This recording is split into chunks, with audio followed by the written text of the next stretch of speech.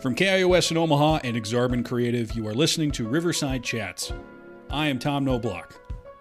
Today on the show, I have a conversation with Dewan Lamont Hayes. If you know Hayes, you know he's doing a million things right now. Most recently, he's announced that he is running for mayor of the city. When you ask me what keeps me in Omaha, it's the people. It's because folks here, if you don't have something, they learn how to make it, and that is so impressive. And the fact that we have the resources and the assets and the community here to support brand new ventures that are going to improve the well-being of our entire community is so cool. And I want to center that energy in City Hall, so that every person, every artist, every individual who lives in Omaha can see themselves as a part of, not apart from.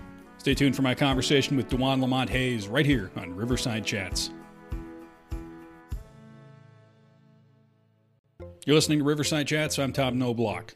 Today I'm talking with Dewan Lamont Hayes. Hayes most recently has announced that he is running for mayor of the city. You probably know him best as the founder of Noise, a hyper-local journalism organization here in North Omaha. He's doing a million things. He's done a million things. He's one of those guys who will figure out how to do whatever's on his mind, whatever he commits to, whether it's clear how to do that or not. The newest one, running for mayor, is the center of our conversation, though it does not exclude me from asking about how he became the person he is and all of the other things that he's done. Here it is. Enjoy. We spoke via Zoom. You just told me you like to talk about Omaha. You love to talk about it. I mean, a question that comes up a lot in the show, one person told me they think the show is secretly just about the question of why do people stay in the Midwest? And so what is it that's kept you in Omaha? Because you're almost ambitious beyond what existed in the city, and it looks like you've had to make a lot of your own opportunities, which I think is the case for a lot of people who are ambitious in Omaha. So what is it for you that kept you here? Honestly, the people. I'm born and raised here in Omaha, Nebraska. I literally have Nebraska tattooed on my side. We're inseparable. And the last few years, I've been able to travel to different parts of the country. I was able to leave the country for the first time last year to Brazil. And everywhere I go, when people ask me where I'm from, I proudly say from Nebraska and from Omaha. And it's because the reason I had those experiences in those other places is because I'm from here. If I didn't have a place to start, then I wouldn't have a place to go.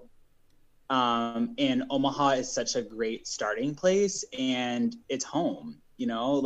Back in 2016, I graduated from college. A good friend and I, we packed up his car and just went west for 3 months. And we just spent all of our money, all of our savings, maxed our credit cards. That whole experience, though, I just was like, whoa. In Omaha, it's like this, and Omaha can be like that. And this, because that was my only frame of reference. And the whole time I kept thinking, maybe I move here, maybe I move here. But then towards the end, it just was like, no, I need to go home. I need to take all the things that I learned. I need to take all the experiences that I just had and cultivate them in Omaha, because they haven't made it here yet, Mm-hmm.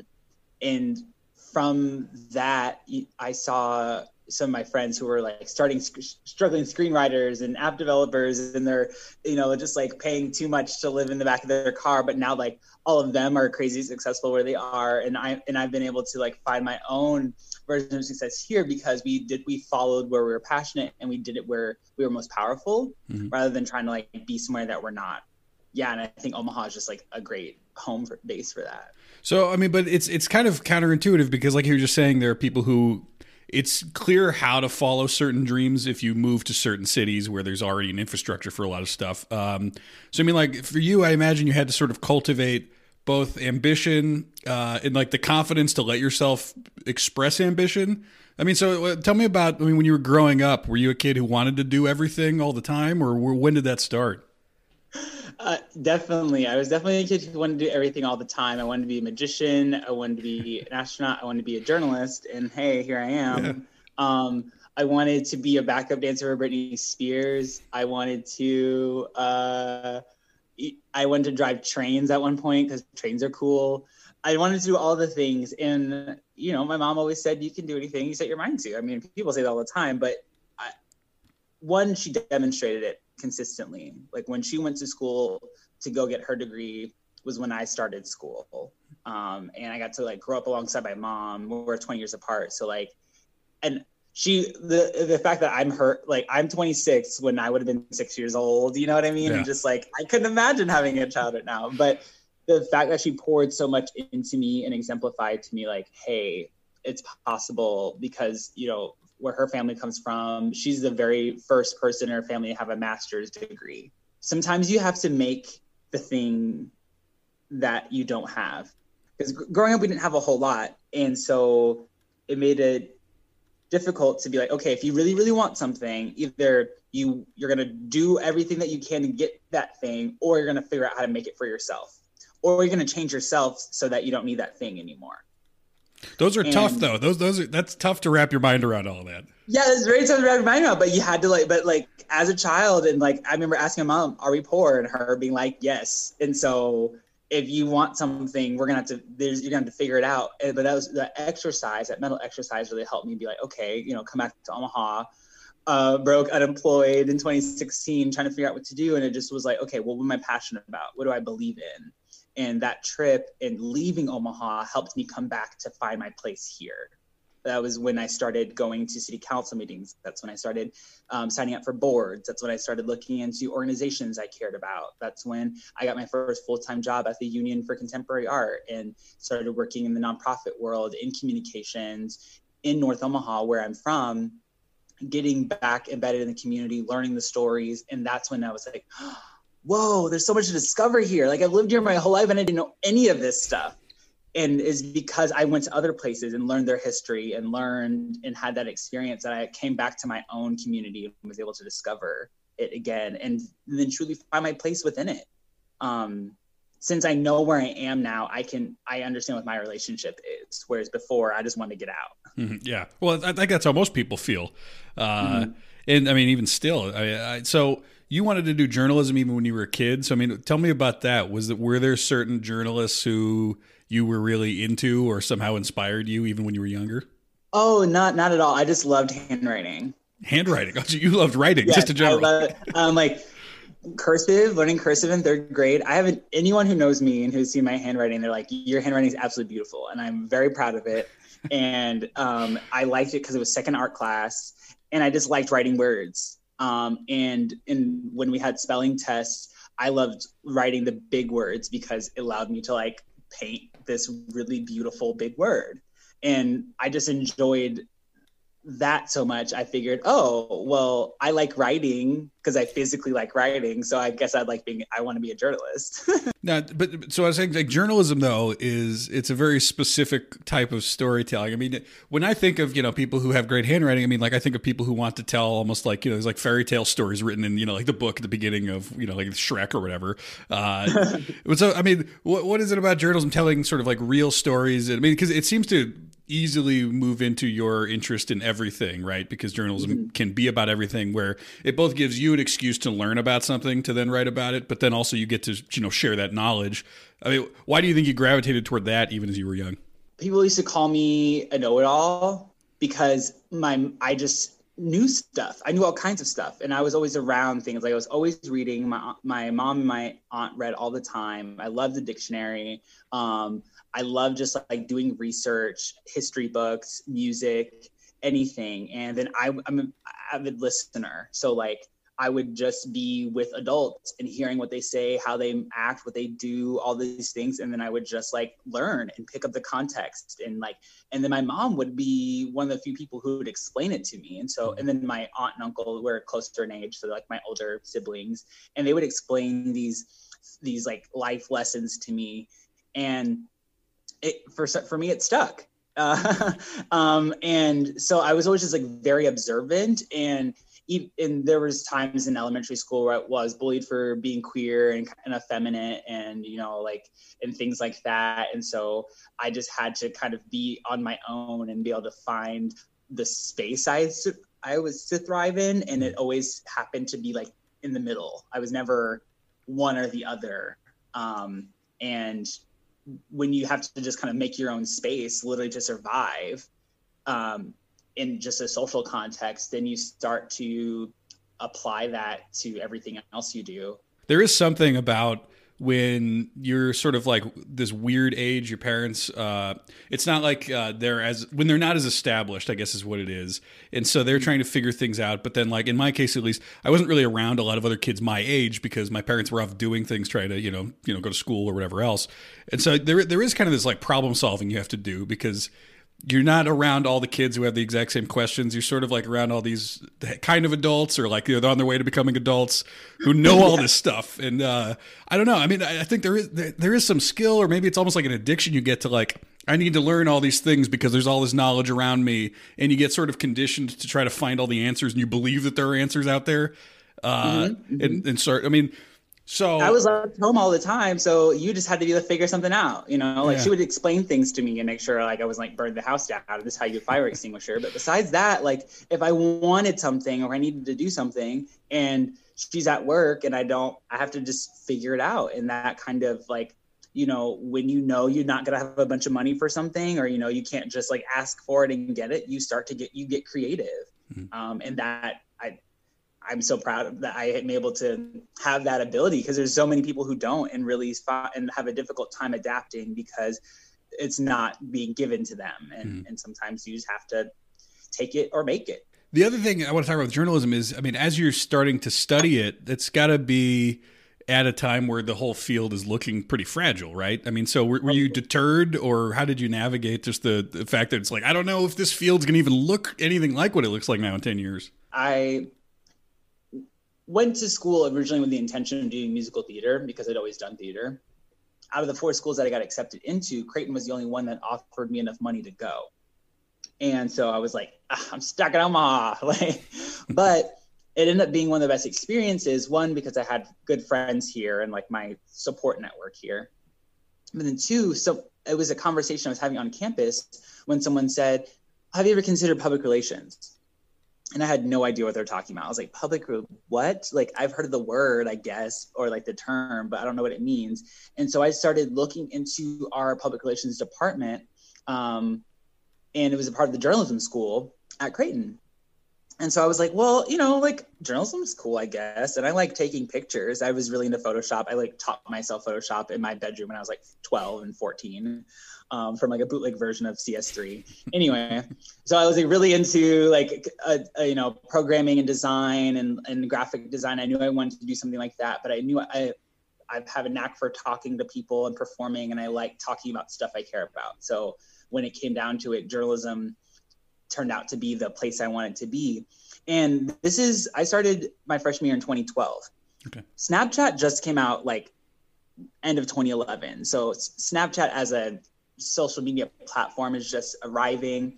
Facebook is only picking up steam. Instagram, I got an Instagram just that year in 2012. So these social media platforms as we know them were very much in their infancy.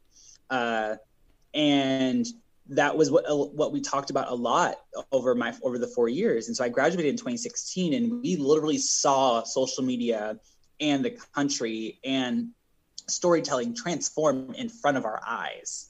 Like every precedent that we had gone based off before had been eradicated because of how social media had taken a hold of people's consciousness and the storylines and the things that we believe. And that's where a lot of people get their news from. Mm-hmm. So those were massive discussions we had in school, being like, but to our benefit is that many of us were digital natives. We grew up alongside the internet.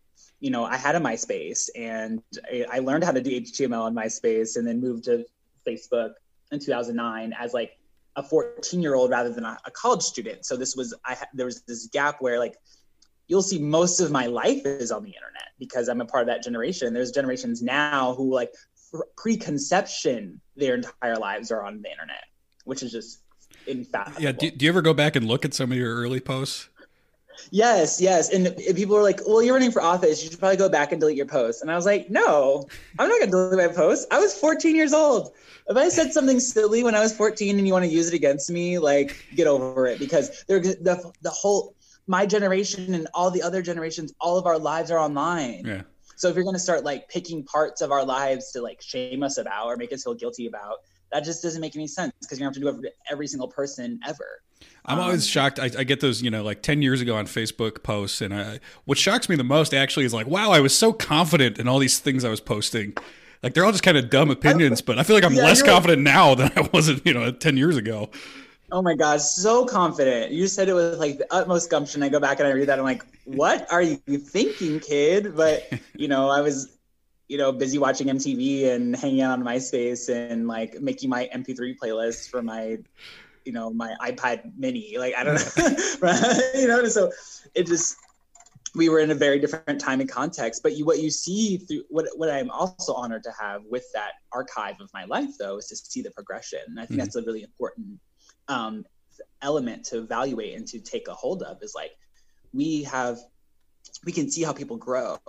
And if you want to see how I've evolved, go look through all my tweets, all my Instagram posts, my Facebook things, see how I was just some kid taking pictures and making silly posts to like going to school, being more present, and now being like, I love Omaha so much, I'm willing to do anything it takes to make it a better place. If you're just joining us, I'm talking today with DeJuan Lamont Hayes, founder of Noise and Omaha mayoral candidate. I think kids are trained now, right, to create a very specific public presence on social media that's like they've got it figured out if their name and picture are with it. Whereas, like 10 years ago, it was basically like, yeah, no one really knows what this is, and we're just a bunch of kids, so we're just going to kind of post whatever on here. But that's almost you just make up your, Mezzo X49, Soul Rider 95. What's my other one? Obstreperous.spam. That was my Skype name. Well, and like adults had no idea how to even look at it for the most part, so it's just like this weird zone. But that was a unique time in history. I mean, that's past. Yeah, and spending hours formatting your page on MySpace and learning how to like embed music and reorient your top 5, and like we were literally a part of some of the original architects of the internet, and a lot of like the meme culture and even the music genres that we are familiar with today are directly inspired by that era of like 2004 to 2009 of like the internet expanding exponentially, and the like iPhone and Twitter and all of these things just like exploding, and then being a teenager at that time and like, what is this thing that you're giving me? And figuring all the ways out, like doing proxies in high school so they can get on Facebook. Like, we had to like get creative and figure out how to respond to this adapting technology. And what we quickly realized is that like we're the ones that are most equipped to wield it, because our elders who had to respond to this, they were like, what are you doing? And so now we're in the position where we're the tech builders. We're literally the foundational architects of the next generation of whatever is to come. And I really take that seriously when I think about noise and journalism and how we take a multimedia approach to storytelling and how you teach these things. Because I went to Creighton, and I'm here to tell you, you don't have to go spend like hundreds of thousands of dollars on a private degree to learn these basic tools that like make us better humans. Mm-hmm. So when did you have the idea for Noise originally? So in 2017, I was working at the Union for Contemporary Art as their communications manager, and they're right off the 24th and Lake, and I grew up in that area. And I was their first communications manager. So I was spending a lot of time just like building relationships with businesses and schools and people, and talking about the Union, talking about the history of North Omaha, how it fits in the context. And there was a thing called an information ecosystem assessment conducted in 2017. Essentially, it's where do people get their news? How does information flow? In North Omaha, and 2 awesome journalists, Jesse Hardman and Burgess Brown from the Listening Post Collective, they are these like incredible guerrilla journalists who just like go to communities and say, hey, we got tools, what do you need? And that's what they did here. And they talked to me when I was as a communications manager, and they were just like, how does it work? Tell us, like, how do things flow? How do you get someone to your event? How do you learn about anything here? And at the end of that study, we started to find that like there were really huge gaps in people's awareness and very few tools for them to access. So, Omaha Star has been around for over 81 years. But for the most part, it's not really online, like article form. You can go and find it in PDF form and read it as a PDF, but that's not how people interact with news. Mm-hmm. And then we started to see the World Herald like woefully underrepresenting much of the Black and Brown community, especially like, and then young people and artists and creatives. And it all came down to, okay, well, here's this report. Someone needs to do something with it. And a local family foundation was like, hey, this is a great report. We will support someone who does that. And I was the only one in the room who was like, I'll quit my job to start something, I guess. And everyone else was like really secure at their place. Yeah. Was not ready to just like jump off into the wilderness and see what happened. And I was the only one who was like, okay, well, something needs to be done and someone needs to take this seriously. And I have the journalism degree, so I guess I'll do that. And starting in 2018, I left the union.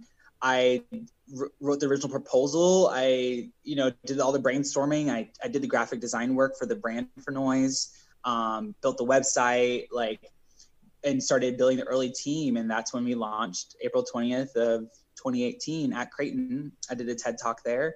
And since then, it's just evolved in a way that I would never imagined. I just was like, okay, let's do news, I guess. And now we're doing all of these incredible things, and the team has grown far beyond me. And now the community is really responding, being like, we're so glad Noise exists, because there isn't a news source that is like fitting our needs and meeting us on the mediums that we're on. I'm impressed that you had the trust in yourself to be able to figure it out, because I think it does hold back a lot of people when they get opportunities, or there's even the hint of an opportunity to, like, I could leave my job and go do this, because they don't necessarily, I mean, like, everyone will when they're talking about hypothetical lives, it's very easy to be like, yeah, I'm just going to invent this thing that's going to change the world, and it sounds cool and all, but like, how did you know, or how did you get the amount of trust in yourself to figure it out when you made that leap?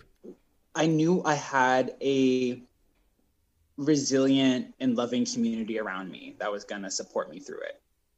And I was only really able to build that community because of my work through the union and engaging with folks in the neighborhood and developing those like direct relationships. So I knew I wasn't doing it alone. I mean, lots of things I had to do myself for sure. And took a lot of convincing and a lot of inventing and just kind of making something up and seeing if it sticks. But I knew that I had support. And I knew that, I'm like, I'm a good designer. I know what I'm talking about. I've been trained in theater for years. So if I need to, make it up, I can. Like I'm a professional at it. So I knew that I just had to keep going until something worked, and keep asking questions and stay curious. And it was really difficult. This physically manifested in my body and began to hurt, because I felt like I was carrying the weight of the world. Like, I have to solve all of the world's problems with this organization. There's so many issues. There's so many things I'm not doing right. There's so many things that need to be done better. I'm not covering enough. When really when it started, it was me on my bike and my backpack with my phone and a little tripod, and being like, tell me what's going on, and doing that every day, multiple times a day, and just genuinely wearing myself out until a point where I was like, okay, this isn't sustainable. And I had to have people around me say, Dewan, this isn't sustainable. Like, it's beautiful and you're doing great work, but you can't keep this up. And that community to ground me and say, okay, what do you need help with? How can I help? And what's next really helps give me the support I needed to keep building. And since then, I've been able to see my team expand. And now I have people alongside me who are like, I'm here. I have this idea. I'm like, great, do it. I have this idea. I think we should bring this person in. I think we should approach these people. Here's a relationship we could build. Go for it. That's awesome. The fact that you have the energy and the desire, and you understand how it aligns, great. Because that means I don't have to come up with all the ideas and then be the only one to do them.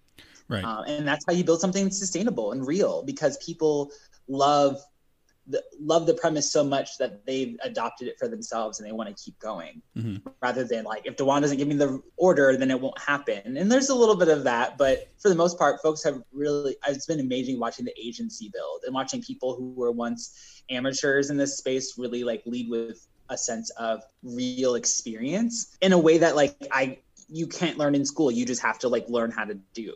And I think that's really valuable what we put the center of the organization, is that many of the people who are on the team don't have journalism degrees. They don't come from traditional journalism backgrounds, but that is often what is their strong suit, because they're able to look at this entity and this approach and the stories we're telling in a very different way. And they ask questions like someone who doesn't know, because they frankly don't. And that gives us like a much richer experience rather than people who act like they know everything all the time. I'm talking today with DeJuan Lamont Hayes, founder of Noise and Omaha mayoral candidate. Follow Riverside Chats on Facebook, Twitter, or Instagram. Let us know what you think. We'll be back with more of the conversation after this break. Hello? Want to be a Munchie Boy? Listen to Omaha's new goofy food podcast, The Munchie Boys. Every week, we get food from a different local restaurant. Let's go.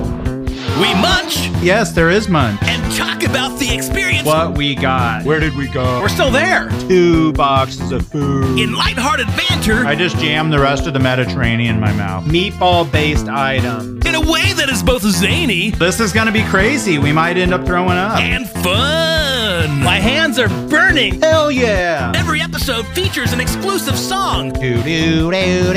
Where we sing about our weekly adventures and feature a different analog synthesizer. It's a synth model. Play the track now. Now, When it tunes, it sounds like pop rock. Check out Munchie Boys on Spotify, YouTube, Streaming or streaming? and most other digital outlets. That's what happens. Munchie Boys. If you're a fan of Riverside Chats and want to see the show not only continue but expand in new spin-off shows including a film club, a book club, and a news roundup, please consider becoming a Patreon at patreon.com/riversidechats. For as low as just $1 a month, you get access to exclusive audio as well as our full backlog of episodes. Our most recent 50 are always free. Older than that goes behind the paywall. So you get that plus exclusive content over at patreon.com/riversidechats. Please consider becoming a patron today. And welcome back to Riverside Chats. I'm Tom Knobloch. Remember, you can always find our most recent 50 episodes wherever you get your podcasts. Subscribe and leave us a review today, or become a Patreon over at patreon.com/riversidechats to get access to the full backlog. Today I'm talking with DeJuan Lamont Hayes, Omaha mayoral candidate and founder of Noise. It's interesting when you talk about the sort of the weight of the world on your shoulders as you're trying to figure out how to do this, because I do think that it comes both from just the more your worldview develops, and as people, I think, actually start to have some understanding of what power you do have, especially in a local sense, because you actually can change things locally, at least in a more tangible, easily achievable way. But so, I mean, you're kind of in this intersection where it seems really easy to get overwhelmed because you're both covering that, but then you also are very active locally. And especially in the last year, and then in the last several years, it's felt very apocalyptic, I think, for a lot of people, and it's tough to keep motivated. So, I mean, how did you find a balance for yourself, mentally to keep in a healthy place while also trying to enact all this change? Oh man, that's a real question, dude, because that's how I feel. And it's true. The more aware you become, the more you're like, what? I have to do something about this. Yeah. I have to do something. I have to, because I know too much. And that's what I've been saying to people. That's why I'm running for mayor. That's why I started Noise. That's why I've done the things that I've done, just because I know too much. Mm-hmm. I simply can't know the stories and know the information and know the sources of these issues and then just be like, I wish somebody else would do it. Like, it's not, that's counterproductive. And then I become an accomplice in the very harm that I'm trying to advocate against. Right. That doesn't make any sense. Staying balanced and like in that middle, honestly, I'm a dancer, so I dance. And when I don't move, my mind suffers for it. And this work becomes that much harder. And my body like internalizes all this stress and puts it in my neck, and then I can't move. So it's like a real physical thing. So I have to be physically active and engaged. I read books. Books are great. Sometimes I read online, but I spent most of my work is online. So I really tried to read books, and I don't sit and just read them in one sitting. I usually have like a couple of books in front of me, and I'll read a few passages from each. And then I will talk to myself and help synthesize those ideas. So I read like 5 different books that are totally unrelated by different authors, but then I try to find like a common theme or this essential principle that can help me just become a better synthesizer of information. Mm-hmm. And then I just learned a ton. But I mean, that also sounds like it's at least adjacent to the kind of work you do, right? I mean, reading and synthesizing and learning and trying to read. But I like doing it with books I like, and then it's different, and it allows me to like inform my entire worldview. So I'll read books on like Buddhism, and then I'll read books on urban design, and I'll read a book on ecological balance, and I'll read another book on social justice and police reform. These are all connected because the universe is all connected. Everything is because it is. So if I can sit here and take this information and synthesize it, then it just makes me more aware of how I can better affect anything that I'm doing, whether that just be sleeping or making a social media post. You can be a better poster, you can be a better example. And that like constant desire to improve it's satisfying because it feels good, especially when you're doing it for yourself and not trying to do it for other people. For early stages of Noise, I was really trying to do it for other people. And the service is for other people, obviously, but I kept trying to serve everyone else before I served myself.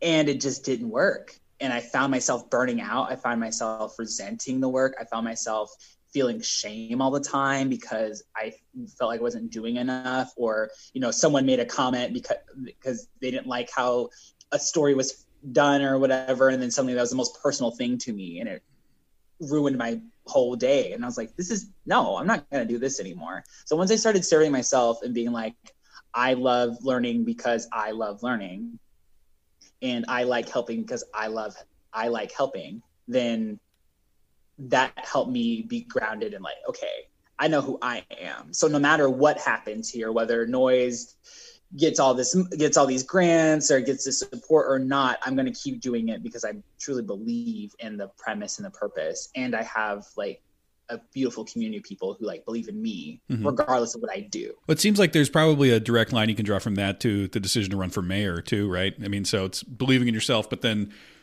almost separating some degree of the action, finding another outlet for the knowledge that you're acquiring that's a little bit adjacent from the job. But also it seems like you like to just keep busy and your brain seems to work all the time. So you have to channel that somewhere, right? So tell me about that decision. Yeah. So at no point in my life did I ever think I was going to run for office or specifically mayor. I wrote, I want to be a journalist in my journal when I was like 10. So, that was prophesied, but not this part. It generally came out of doing the storytelling through Noise. Like as I kept, talking to people in the neighborhood, going to community meetings, going to, forums and panels, I joined, the mayor's LGBTQ advisory board. I joined the Urban Design Review Board. I went through Citizens Academy. I joined the Mode Shift Omaha board and got really interested in like mobility justice and transportation. I sold my car when I was in college. Like I haven't had a car. And so that was really personal to me. And I really just started channeling my experiences and figuring out like, what can I do about them? And that kind of problem solving, again, coming back to this here's an issue, what are we going to do about it? It just kept me grounded. And so the more I kept doing Noise, and I would get so frustrated because I'd go to city council or I'd be in the mayor's office and I'm like, you don't know more than us. Like you genuinely, like you're a nice person and all, and I'm sure you know what you know, but you're not like a super genius. You're not some savant. You're literally just a person who has their own set of experiences, and that's where you're going off of. And that's kind of a mind-blowing experience when you actually realize that. Like, it's one of those things, once you realize it, you're like, how did I not see that before? But at the same time, whoa. You're literally just people. Like, we talk about, the president and the House of Representatives and these elected officials, like they're all this big deal. They're literally just people who are making things up just like we make things up.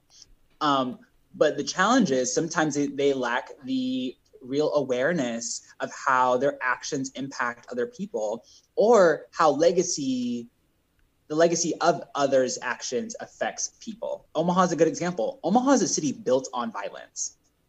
Like literally since its inception, Omaha has been a city built on the excommunication of the Omaha tribe, from which our name comes from, murdering hundreds of thousands of buffalo, decimating the entire ecosystem, and then continuing to build buildings and put the names of white men who stole the land on those buildings. Like Omaha is built on that violence. And if you look at the lineage of our mayorship, it's all just been white dudes. And when you have a place called Omaha, Nebraska, both of which are from the Omaha language, and there's not a single person of the Omaha tribe present in that lineage or in good decision making, that is inherently violent. And when you have a community that is increasingly diverse, Black, brown, white, we speak so many languages here. We have this incredible diverse community, and there has been no representation in in the mayor's office that reflects that diversity, and truly the intersection of those experiences, that is violent. And the only way I can think to stop that is to run and do something about it. Because I've expressed these to our current mayor. I've had these conversations with other people who are in the community, and some who have attained power and are really comfortable with how things are, or are uncomfortable but don't have the will to do something different. So they just kind of resign, right, to how things have always been. And I can't in good conscience continue to live here and do the work that I do and not try to address it from the root, rather than just write an article and then hope somebody figures it out, which media has a massive influence. And I don't underestimate that, but I personally can't just sit by and know the things I know, have the ideas and the visions that I have, and hope somebody else can interpret it for me. Well, it seems, when you're talking about people's resistance to change, the way that they, once the power structure is convenient for them, then most people the people who it benefits want to keep things the same, right? I mean, and Omaha especially is known for kind of a reputation of, and I guess anywhere in the Midwest, of being, further behind the rest of the country, decades behind in a lot of cultural decisions, because I think there's that resistance to change. So, I mean, how do you keep yourself optimistic that the kinds of ideas you have, and even just like the framing about involving the Omaha tribe, or even just the word violence in that way, seems like something that a lot of people, that's not the intuitive way that they would accept that, and they would push back until somehow it clicks for them. So there's that journey, and I assume through your work that you have experienced sort of shifting understandings of certain things and shifting framings, or expanding worldviews. So like, how do you do that though for Omaha, who has sort of this reputation of not being all that forward, or not wanting to embrace new paradigms all the time? Yeah, and I think running for mayor, literally just the act of doing it, is one of those ways of forcing that paradigm shift and introducing ideas into the public consciousness that have not been present before, to even fathom that a person like me can do something like this. And then hear from me, if you were to hear me why I'm doing it, be like, oh, that's a pretty interesting reason. I wouldn't expect you to have that reason, but I do. And I'm committed to Omaha no matter what. So it's like, win or lose, I'm going to be here making a difference. I just think in the mayor's office, I can do some things in a very short period of time that need to be done so that we can survive. This is just a matter of breathing clean air tomorrow. Yeah. And we don't seem to be working with that kind of agency for some reason, and that kind of urgency. So I really just I really think this campaign is an opportunity to get in front of people, get messages out, and just ultimately start informing and shifting the culture. And I've seen it happen in my work as a journalist and my work as an artist, first and foremost, especially because our creative communities here in Omaha are incredible. The small clubs and collectives and nonprofits and just groups of people who get together and say, let's make some cool shit happen. Is so incredible. And that is what that's what inspires me, because I know these people. I've been a part of these cohorts. I've been in this community. And it's, when you ask me what keeps me in Omaha, it's the people. It's because folks here, if you don't have something, they learn how to make it. And they're often the first one to do it, and that is so impressive. And the fact that we have the resources and the assets and the community here to support brand new ventures that are going to improve, the well-being of our entire community is so cool. And I want to center that energy in City Hall so that every person, every artist, every individual who lives in Omaha can see themselves as a part of, not apart from. Because right now it's very much the phantom hand of the city of Omaha. It's very much the government decided. The city is like some other being that is just making these transactional decisions, rather than like, I'm the city, you're the city, we live here. Like, why didn't we have any say? Why weren't we aware? Why aren't we like active participants? Especially when, these major developments and huge changes affect our built environment, which directly affect us. Mm-hmm. So, Jean Leahy Mall being dirt for the next 3 years directly affects us. COVID or no COVID, we still don't have a place to gather anymore. That was our heart. Omaha doesn't have a heart anymore. Has Omaha ever had a heart? Like, what is the center that everyone can go to, that is accessible, that is the orienting place, that shows you this is what Omaha is, and then it can help you navigate the space. We don't have anything like that. Mm-hmm. That like a Union Station or like in Denver or something, where you can just go and be and learn and do and interact and then be navigated somewhere else. We don't have that. And since we don't have that central heart, we don't have an identity. We don't have like we have characteristics, but none of those characteristics have come together into a cohesive identity with a mission and a purpose for moving forward. We just kind of keep doing in hopes that it keeps going. That's what, as you're talking about that, it's making me think that I can't think of a time when Omaha's ever really tried to be cohesive in terms of, like you're talking about a place everyone can gather, but you've got a lot of people who just won't even drive past certain streets, like they're not even going to give half the city a chance in a lot of cases here. And so it's definitely felt my entire life. And from what I know historically, that Omaha's always sort of consciously been a lot of different pockets that happen to be within the same city, but there's never really been that much of an attempt to cultivate a culture. Mm-hmm. Yeah. And I grew up in North Omaha. I went to school in West. Our house was foreclosed on in 2008 during the housing crisis. So then we moved to Bellevue, just south of the Harrison, Omaha border. And so I spent a lot of time in South Omaha, went to Central and Creighton. So I spent a lot of time in Central, and then I moved back to North. And so having that like 360 view and having friends in different parts of the city and different school districts really gave me this exposure, like, whoa, this place is radically different depending on what number street you're on. Mm-hmm. Like 13th Street is very different from 113th Street. They are opposite lands, opposite places. They were built differently. Like, so much is fundamentally different about those places. But what is similar is that it's that people live and inhabit those places, and that we are all in Omaha. But a massive difference is the streets. Because if you don't have a car, you often can't navigate Omaha. So therefore you are separate from it. Well, that's not the case in many cities that have effective transportation systems, where you can live in one region and often travel to the other without the burden of a vehicle. And so addressing like the physical connectivity of the city is going to be key. That infrastructure is going to be key into truly uniting Omaha and making sure that we can have a cohesive front to addressing a lot of the pressing issues that affect all of us as a community.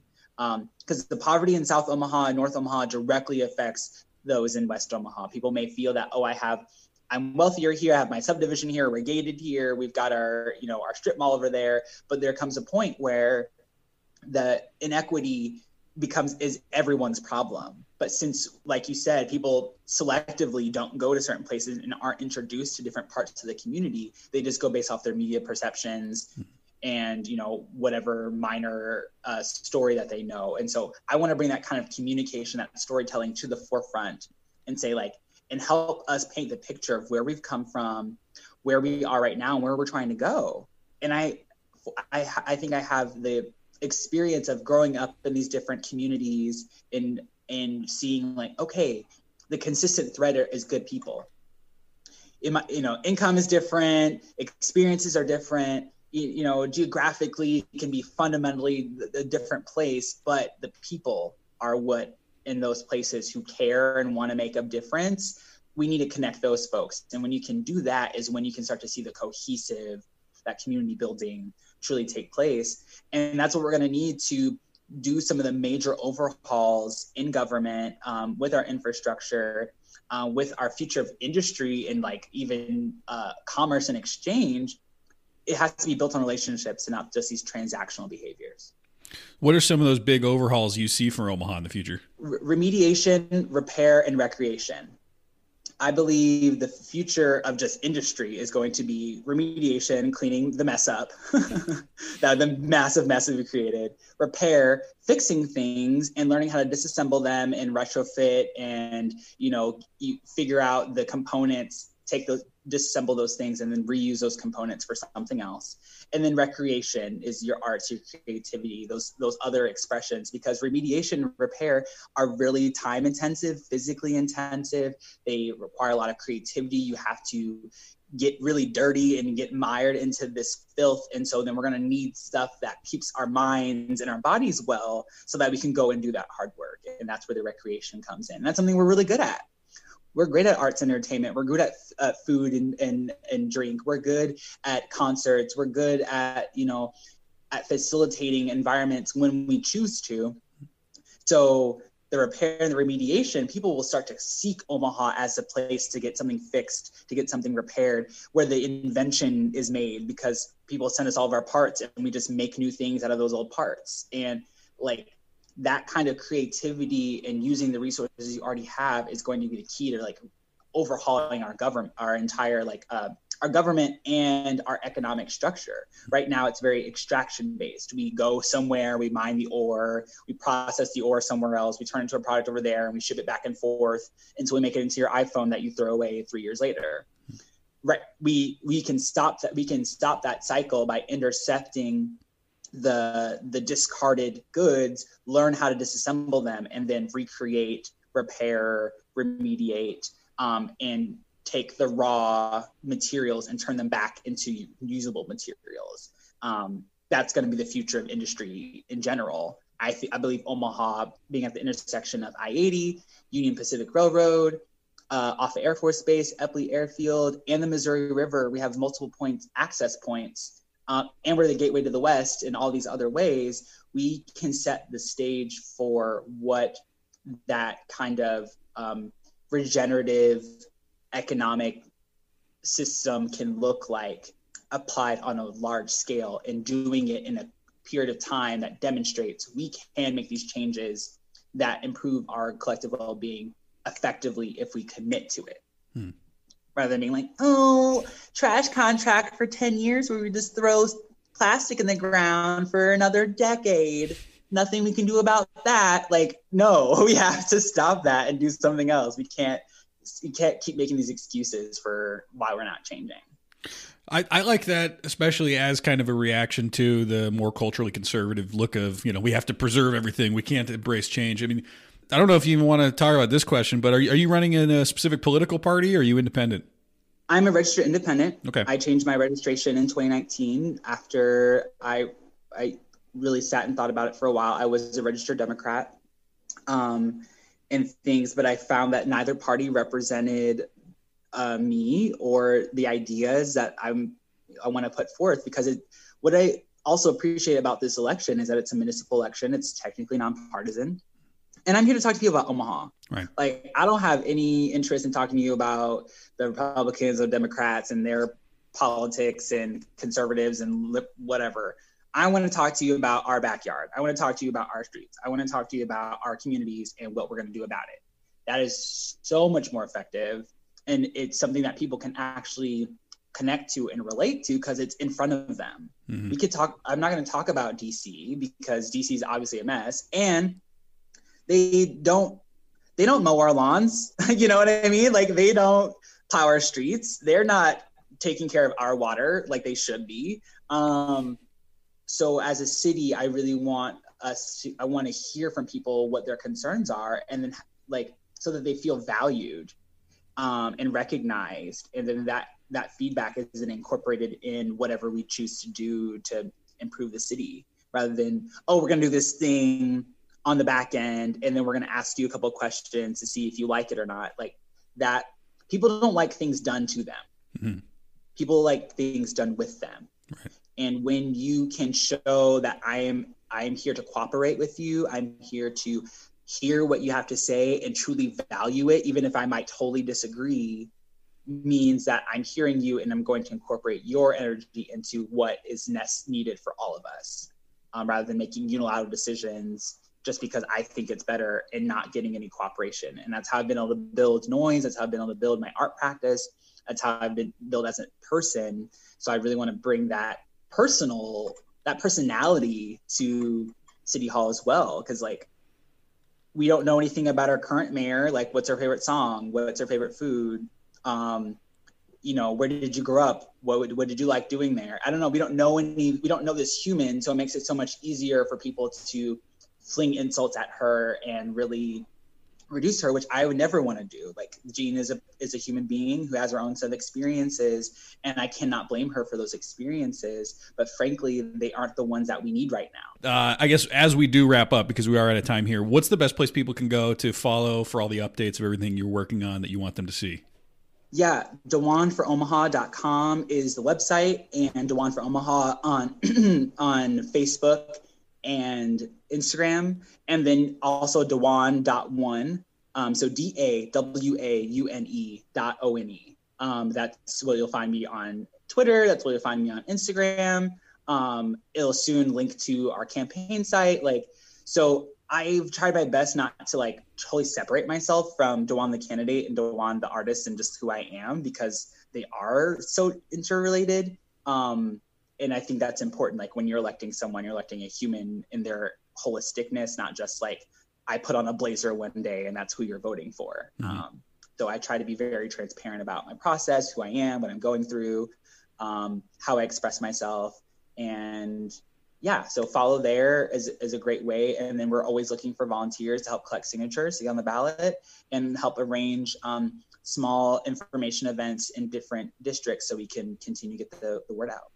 Well, yeah, thank you so much for taking time to talk to me. I had a great time getting to know you a little bit better today. Yeah, it was great. Thanks a lot for having me, Tom.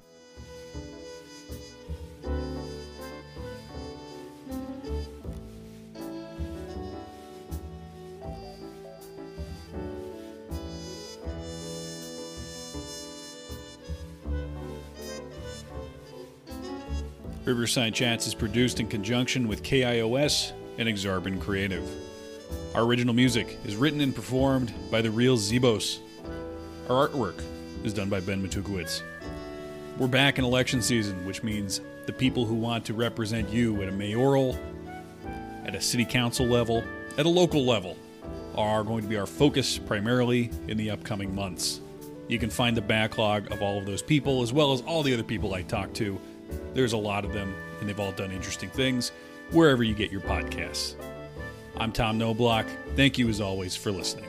This has been Riverside Chats.